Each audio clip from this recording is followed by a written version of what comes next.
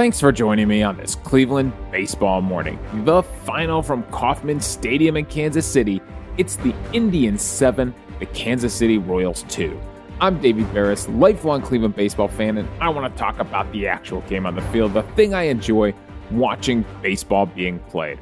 However, there is so much news that has happened in between the last time we have talked. And, one of the things on the show is I promised you I would touch on any big MLB news. And there is so much going on in the Indians world and Major League Baseball right now. We're going to touch on that really quick at the top of the show. I also wanted to give a shout out to our third contest winner, Phil, who sent in an awesome review. Phil, thank you so much. He's our third free t-shirt winner. If you want to win a free Cleveland Baseball Mornings t-shirt, I got 2 more to give away. All you have to do is leave a 5-star review on Apple Podcasts. And Phil had to jump through some serious technological hoops to make this happen. And I truly appreciate the length that he went through to figure out all that tech. So I didn't think about that. I didn't think how hard it would be for some people who don't have Apple products and things like that. Maybe don't use Apple Podcasts. I went with it because it really is the number one podcasting app. And by the way, our show is absolutely popping in the UK. So a huge thank you to all the UK listeners. I use this app to kind of see where the show charts, especially on Apple Podcasts. And we were the number 5 baseball podcast in the UK last week. The number 5. We were up there with like the ESPN Tonight podcast. And Cleveland Baseball Mornings was side by side with it. So that is fantastic. Our little show, we're making it grow. And Phil, reviews like this help. He said, I love this show. It's as Cleveland as Public Square, Big Chuck and Little John, Pink Flamingo yard ornaments, Joe Tate, and brown, not yellow, hot dog mustard. Oh, Phil, I'm going to break your heart. I don't like the brown mustards. I'm sorry. It is a very Cleveland thing, though. So Phil had some really nice things to say. He's locked like a laser onto the actual game on the field. That's right, Phil. You know how we do it on this show. So thank you so much, Phil. It's a really nice review, and it helps other people find the show. It helps the show grow. So I got 2 more free t-shirts to give away. So if you want a free Cleveland Baseball Mornings t-shirt, find your way over to Apple Podcasts, leave a 5-star rating and review, and email it to me, clevelandbaseballmornings@gmail.com. Tweet it at me. You can hit me in the DMs that way if you want, at Davey Barris, and let me know about it. All right, getting into some of this news, the Indians have made a trade. Did you know that? You can trade minor leaguers still. And you could trade, guys that haven't been called up yet. Guys you signed to minor league deals. And that's what they did with Brad Peacock. They traded him to the Red Sox for cash. I think this happened like 2 days ago. This happened during the off day. Brad Peacock, who frankly was not doing very well in AAA for us. He's someone who we signed for depth, thinking that it might help. Well, he goes in and starts against Tampa Bay for the Boston Red Sox yesterday, and it does not go well. He lasts 2 1/3 inning, gives up only 2 hits, but 5 runs. 2 walks, no strikeouts, and 1 home run allowed. How big of a home run was this? Arozarena, there was nobody on base. How did he give up 5 runs, but he only left 4 guys on base? This is insane. He did hit Mejia, so there's another guy he led on base. Man, I guess all 5 guys that he led on base, the hits, the walks, and the hit batsman all come in to score. So crazy day for Brad Peacock, and all right, I'll take a little cash for Brad Peacock. We weren't going to use him. He was having a pretty rough season at AAA. So we get a little cash back in that deal. So that was the first bit of news. Then the Indians, Wilson Ramos, they announced it was an ACL injury and the MCL, frankly. So he's done for the season, and he's got a long road of recovery to come back from that. He wasn't as old as I thought he was. I think he's only in his early 30s. And so there's a chance Wilson Ramos can see the field again. He can work through this, but it's going to take like a year of rehab. I think the ACL is like probably like a 9-month injury or something like that. We'll see. So he's looking at 9 to 12 months probably recovery on that. And obviously, it's an injury you see a lot more in the heavier contact sports like football. It's not something you see very often in baseball. But yeah, so the Indians needed to call someone up. So they go out and they can't go to AAA because every catcher in AAA has COVID right now or is on the COVID list. So they end up going all the way down to Single A and calling up Gianpaolo Gonzalez, who was a 2014 draft pick for them, who's bounced all over the minor leagues for them. And they basically explained the situation to him. Look, some of the guys have COVID at AAA. We need you to step up, be Austin Hedges' backup. He's caught Plesac, Bieber, and Savali on rehab starts. So he's caught most of our starting pitching. He said he wasn't as familiar with the bullpen, but he knew the starters. And he's having an okay season at Single A. He's hitting .250. So he's the guy that gets the call up, and he was Austin Hedges' backup last night. He was super excited. First call he made was to his father, Pablo in Puerto Rico. Told him how happy he was. And it's a pretty cool story for a guy who knows if this guy ever would have made it to the show. I mean, obviously he's like 25 years old now, still catching in Single A ball, has bounced up and down the minor league system.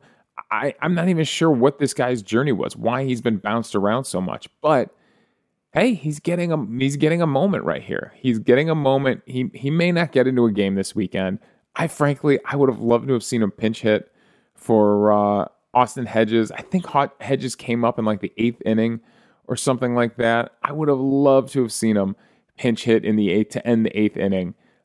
Just so he could have one major league at bat, right? We were up 7-0. What were the chances the Royals were going to come back? It would have been fun to give that guy one at bat. I know we're not in the business in the major leagues of doing anybody any favors, but can we get him one at bat before he gets inevitably sent back down? Roberto Perez had a great rehab start yesterday, I heard. So who knows if he might beat Lavarnway. Like Lavarnway needs to clear COVID protocols to get called up and be the backup catcher. But if Perez is that hot in his rehab start, he might beat Lavarnway back. So it's a fun story for Gianpaolo Gonzalez. Then we have the story in New York. We're keeping track of the Mets this season with everything that's gone down with Lindor and this team. And what a perfect back-to-back story. What Lindor and Javi Baez are doing right now for the Mets versus what Ahmed Rosario is doing for the Indians. So Baez and Francisco Lindor have decided that because they've been booed so much, they were going to give the thumbs down to the fans every time they did something good to show their displeasure with the fans. Frankly, I find the whole situation kind of hilarious. Like, Francisco Lindor clearly wanted this. He wanted to be the big dog in a big market. He wanted that huge Tatis Machado contract. He wanted superstardom. And I think from his body language, I'm reading completely into his body language here. It felt to me like Lindor was very appreciative of the opportunity that the Indians organization gave him. The fact that he got to go to a World Series, the fact that the fans supported him so much, and the fact that he was an all-star, multi-time all-star here, and had a couple of really great seasons, right? I think he appreciated that, but I think he was fully aware that the Dolans were never going to give him the monster contract he wanted, and he pretty much just wanted out for like the last 2 seasons he was in Cleveland. Like, Mr. Smile was gone by the end, and it doesn't look like he's come back. Like, seems like a very serious dude, and a couple of people said this, have shown his true colors. I never bought into the Mr. Smile routine. I always thought there was something else going on there. And you can go back to the early episodes of this podcast, and I wasn't sure about Francisco Lindor and his long-term future with the Indians and whether even it was the right decision. So, now he has to deal with Mets fans, and they're brutal. They're rough. They want to win. And that's what we all want. We all want to win. There's nothing wrong with that. And so they've been booing because the Mets have been stinking it up. They fell out of first place. They fell way back. They're probably not going to make the playoffs. And so this whole thumbs down thing, I find it hilarious. Hey, if you want to rebel against the fans, go for it. If you want to start a feud with your own fans, go for it. You're not going to, hopefully you never see something like that in Cleveland. I think the fans in Cleveland have a little bit more support for their team. And they understand baseball a little more. The Mets have been a tough organization for a while, and it doesn't help with what the Yankees do, across the city. I think Cleveland fans are a little more realistic, frankly, about the struggles of being a Major League Baseball team and the ups and downs of being a Major League Baseball team.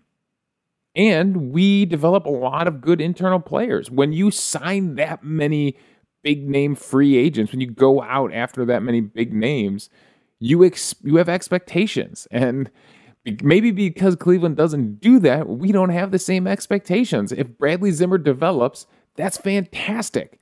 If he doesn't, we'll all talk about, he'll put him on the list with Tyler Naquin and Lonnie Chisenhall of first-round picks that just never really developed the way we thought they would. So that's what's going on around Major League Baseball. All right, let's get into this game. We are 12 minutes into this podcast. Let's talk about this game. And it was the Amed Rosario show.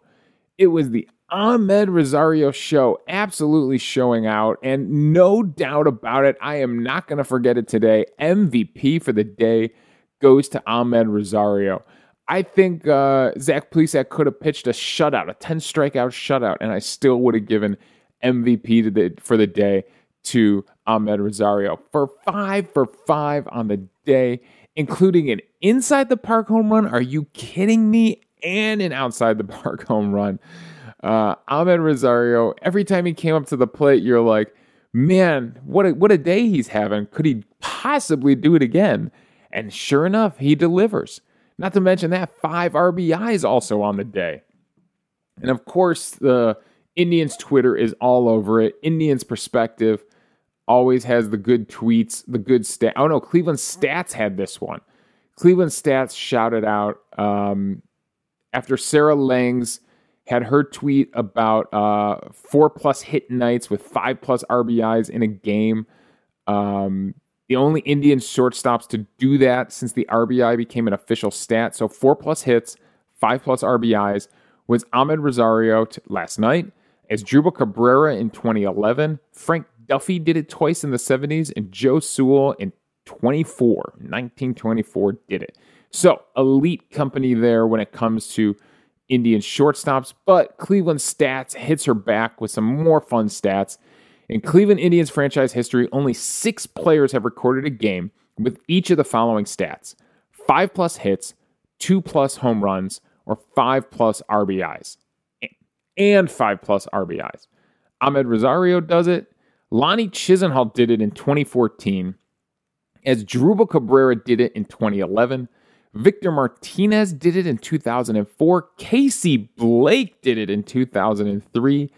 And Minnie Minoso did it in 1959. So again, that is some fun company there. And I think Amed Rosario fits with Lonnie Chisenhall and Asdrubal Cabrera and Casey Blake. I don't know how many all-star teams those guys are going to make, right? But they were the kind of hitters where you had to look out for them, where they would probably drive a team like Kansas City crazy because they probably would beat up on someone like Kansas City every time they saw him, They were the kind of players that wouldn't make all-star teams, but other teams around the AL Central probably hated facing them because they could get hot like that on a night. They could have a night. Lonnie Chisenhall had a couple of those crazy nights. Asdrubal Cabrera did make a couple all-star teams. Obviously, Victor Martinez was a fantastic hitter. Casey Blake, he would do it. He would get hot some of the nights and just have crazy nights. Fortunately, I don't know Minnie Minoso that well. Some of you older veteran fans can tell me about Minnie Minoso and how good he was. So Amed Rosario is in fun company there with the kind of night he had. And let's get into it. Let's talk about all his at-bats because the first one, the second batter of the game, after Miles Straw lined out at 97.6, Amed Rosario shoots one into right field at 96 miles per hour. I believe it was a fastball that was up. Let's go to the matchup here and see where Jacob Junis left this pitch. Yep, second pitch of the at bat, a fastball that was up, and he shoots it into right field. Goes almost to the wall. Did it hit the wall on a fly? Either way, the right fielder leapt for it. Couldn't come up with the catch. Slams into the wall. Goes down. And in right field corner, he's got no backup. I mean, the center fielder barely moved. I think on one shot of Ahmed Rosario rounding second base and heading to third, you can see the center fielder finally get his butt in gear. But the right fielder stranded out there in no man's land. Who's out there last night for the Kansas City Royals? Out there in right field was Olivares. And Ahmed Rosario, I mean, they didn't even get a throw home. I mean, he was that quick around the bases. I would love to know the sprint speed because out of the box, he was at least thinking double. And as soon as that ball hit the wall, he was thinking inside the park home run. I mean, he was on his horse the entire time. All right, his next at-bat, he comes up in the third inning with nobody on and shoots another single into right field. This time it's a cutter that was in, and he's able to just keep his hands back. That's a hard pitch to shoot into right field, but he does it 94.2, almost a hard hit ball. 94 is not bad, and shoots it into right field for another single. That one does not turn into anything. His next time up would be a little more productive, so he would come up in the fifth inning here. And let's pull up this at-bat and see what he gets here in the fifth inning. This one, he works a little longer at-bat. This is a 4-pitch at-bat. After Owen Miller grounds out to start the inning, Austin Hedges walks. A force out puts Daniel Johnson on in place of Austin Hedges. Miles Straw then flips his bat at an outside pitch and bloops it. Let's see the exit velocity on this one right here. Bloops it over Carlos Santana's head. 52.3 mile per hour exit velocity. A soft fly ball, as Baseball Savant calls it. But he just drops it in behind Carlos Santana's head. Daniel Johnson goes to third. And then Miles Straw running on the pitch. Ahmed Rosario shoots a ground ball, this time into left center field. This time he pulls one. It was actually a slider away. They stayed away the entire at-bat, which is crazy to me. This is now against the relief pitcher, Joel Payamps. And he stays away. This guy has gone to right field twice, and yet you're staying away. This time he smokes it 107.6 miles per hour, shoots it back up the middle into left center field, and because Miles Straw was running on the pitch, he never breaks stride. And he comes all the way around from first to score on a single up the middle. And that's how big of a ballpark Kansas City is. That's how long it took the left fielder, Benintendi, to get over and get this ball. Miles Straw is able to come all the way in, and I think they surprised Kansas City a little bit. I don't think the relay man for Kansas City really thought Miles Straw would be going home on this one, and he just gets his hand in there. So Ahmed Rosario now has 3 RBIs on the day, and he's doing it all for Cleveland. 3-0 Cleveland. His next time up, let's keep going with the Ahmed Rosario show. This time, it's the 7th inning. And let me pull up this one. This one is against Kyle Zimmer. That's right, against Bradley Zimmer's brother. And Bradley Zimmer, by the way, we'll throw this in there, facing his brother, does draw the walk in the 6th inning. It doesn't turn into anything. He almost scores. He actually almost scores, but Owen Miller gets caught in a rundown and is tagged out before Bradley Zimmer can score, which, you can't be doing that, Owen Miller. So this time Kyle Zimmer stays in the game in the 7th. He gets Austin Hedges to fly out, gets Daniel Johnson to pop out. Miles Straw would single on a ground ball to left field, and just gets it past the shortstop, Nicky Lopez. And then Ahmed Rosario will come up and 2 pitches, another slider, almost in the same location that he hit the single on. Another slider kind of at the thighs, kind of reaching out just over the center of the plate. And Ahmed Rosario hits this one 104.4 miles per hour. Only difference, he hits this one 420 feet to dead center field. Absolute dead center field. And frankly, I do not remember Ahmed Rosario hitting many home runs to dead center field. It puts the Indians up 5-0. And I'm trying to pull up his spray chart here. And yeah, I'm telling you, this is the only home run of the 2021 season that he has hit to dead center field. He did hit one in 2020 with the Mets to dead center field. In 2019, there were 2 to center field. 2018, there's a couple out there in center field, so he will do it. 2017, there was 1 he hit to center field. So for the Indians so far, we have not seen it. He shot 2 home runs down the line to right field. I'm guessing one of these might be the in the Parker. And then he pulls all of them to left field so far for the Indians, all his home runs. So this is the first one in an Indians uniform he has hit to dead center field. And it would make it 5-0 Indians. And just unbelievable day. Then Bobby Bradley decides to get in on the fun. Bobby Bradley decides to ruin Ahmed Rosario's day. Ahmed Rosario literally was doing everything offensively. Bobby Bradley finally joins in on the action after Bradley Zimmer shoots a single into left field with a shift on, nobody there to cover it. He's on with a big single, and then Bobby Bradley comes up and takes an inside fastball and absolutely destroys it.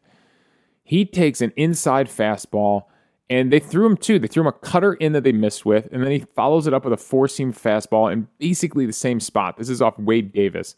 And he hits it 99.5, 392 to the seats in right field. Kind of a big moonshot, 38-degree launch angle.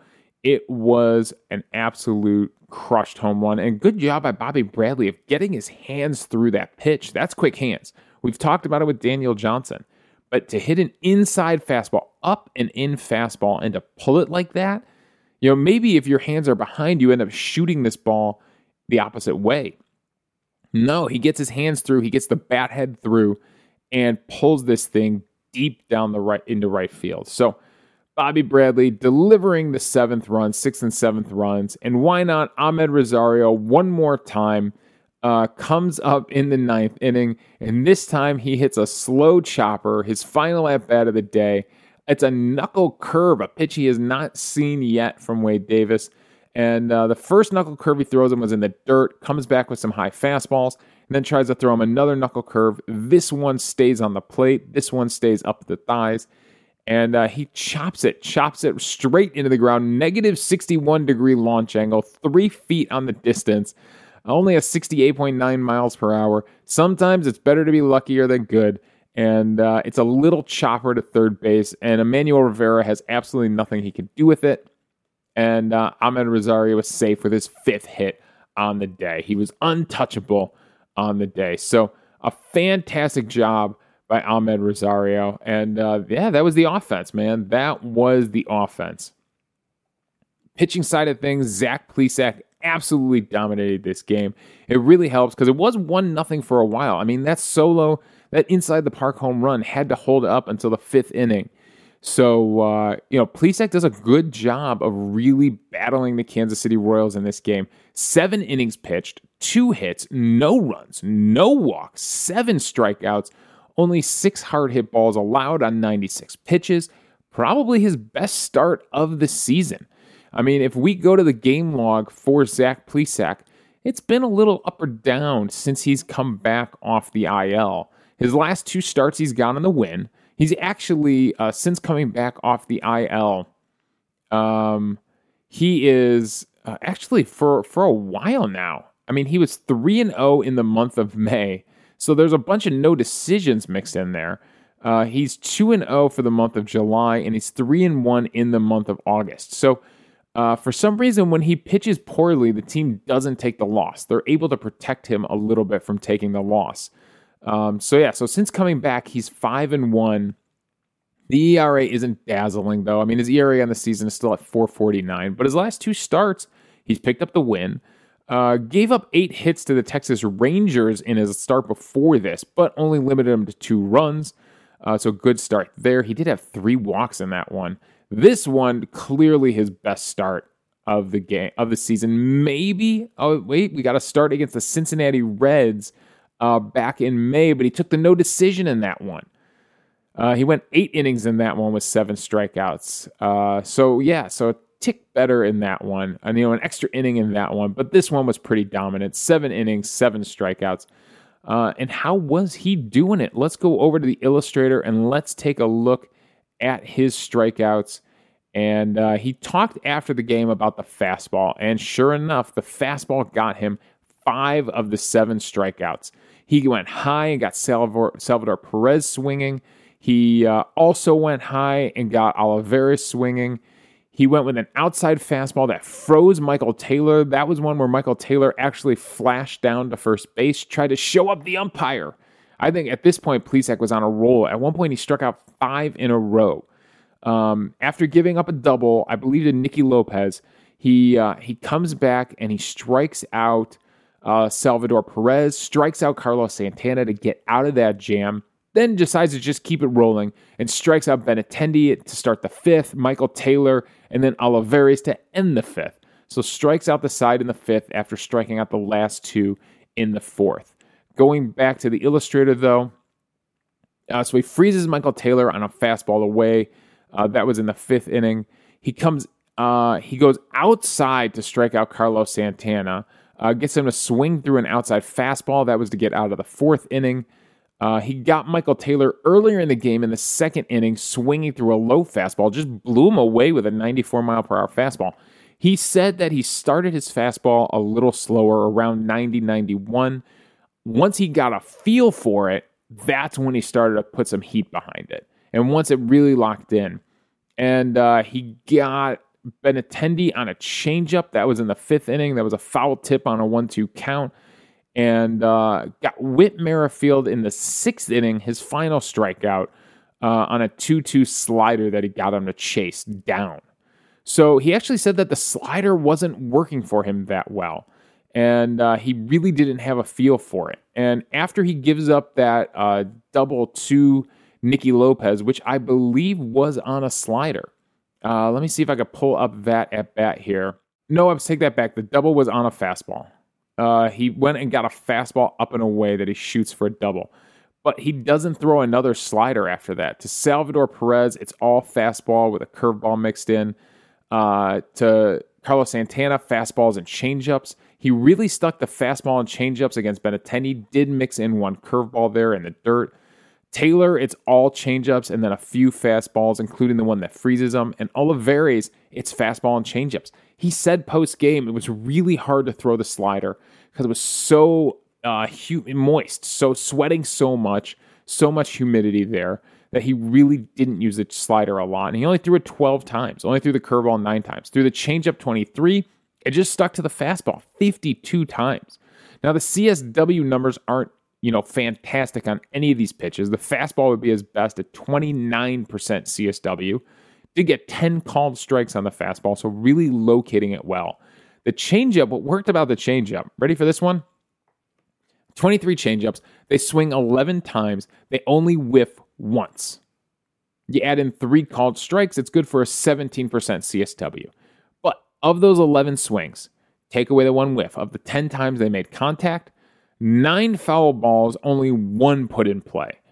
If the CSW numbers aren't there, boy, those foul balls really help make that pitch feel better, look better at the end of the day. And they add up, man. Those foul balls add up. 22 foul balls, only 14 put in play by the Kansas City hitters. So those strikes will add up. And clearly then he was able to finish them off mostly with fastballs. So a really good day from Zach Plesac. And then Wittgren and Alex Young finish it off. What did I tell you about Wittgren pitching the 8th inning? He gives up a hit, but he shuts it down in the 8th. Much better in the 8th than he is in the 9th and extra innings. And Alex Young struggles in the 9th, but he's finally able to get out of it after giving up 2 runs, after giving up 2 hits and a walk. I think he walked the leadoff hitter. So he gives up 2 runs in that 9th inning. Alex Young, we'll get into him one day. But yeah, the Indians walk away with the win thanks to Amed Rosario, your MVP for the day. So yeah, a fun baseball game last night, especially if you're an Amed Rosario fan. And how could you not be? He's got his batting average up to 290. Are you ready for this? Batting averages for the month of August. Amed Rosario comes in 4th in baseball at 372. CJ Cron is at 387. Tyler Naquin is actually up at 386 for the month of August. Brian De La Cruz from Miami is at 384, and then Ahmed Rosario checks in at 372. Also on this list, no other Cleveland hitter is on this list for batting average for the month of August, but a few other names will pop up. Now, batting average is one thing, but what about just pure hits? Who leads Major League Baseball in hits for the month of August? It would be Ahmed Rosario. That 5-for-5 night helps him out. 42 hits for the month of August. What an incredible month it was for him. Starling Marte was right behind him at 41. So what an incredible month. Myles Straw is on this list. He comes in with 33 hits for the month of August. He was 16th on that list. So it was a good hit month, but it wasn't necessarily a huge RBI month or run month for Ahmed Rosario. RBIs, actually, the leader on the team for the Cleveland Indians would be Jose Ramirez. He comes in 14th in baseball in the month of August with 22 RBIs. But Ahmed Rosario is right there with 20 RBIs, 19th in baseball. He just didn't score as many runs for some reason. Runs scored. He only has 18 runs scored. To be on base that many times and just not score as many runs seems strange. There's a ton of guys tied with 18 runs scored here. And suddenly Fangraphs has decided to completely lock up on me. But let's see if we can pull up the leaderboard for runs scored. Some of the other categories like win probability added and things like that. Frankly, Ahmed Rosario didn't rank that highly on some of those lists. Myles Straw is up there with 21 runs scored. He's 8th for the month of August. He had himself a pretty good month too. Jose Ramirez is 11th with 20 runs scored, 11th in baseball. And then there he is. There's Ahmed Rosario. Checks in at 25th in baseball with 18 runs scored in the month. So for a guy who was on base 42 times, they sure couldn't bring him around to score enough in the month of August. But doesn't take anything away from an absolutely fantastic month of August for Ahmed Rosario. And just for fun, I saw this. I decided to click on it. ESPN had we don't click on this often, but the MLB daily leaders in fantasy baseball. And guess who checks in at number 2 and number 3 in all of fantasy baseball last night? It would be Ahmed Rosario 2 and Zach Plesac 3. If you wanted to win your fantasy baseball, your daily fantasy yesterday, you definitely wanted those guys on your team. Blake Snell just eked them out. He went 7 innings of no-hit baseball, no runs, and 10 strikeouts. So Blake Snell was the number 1 fantasy guy, followed by Ahmed Rosario and then Zach Plesac. So I think that pretty much wraps up a really good win for the Indians. Now,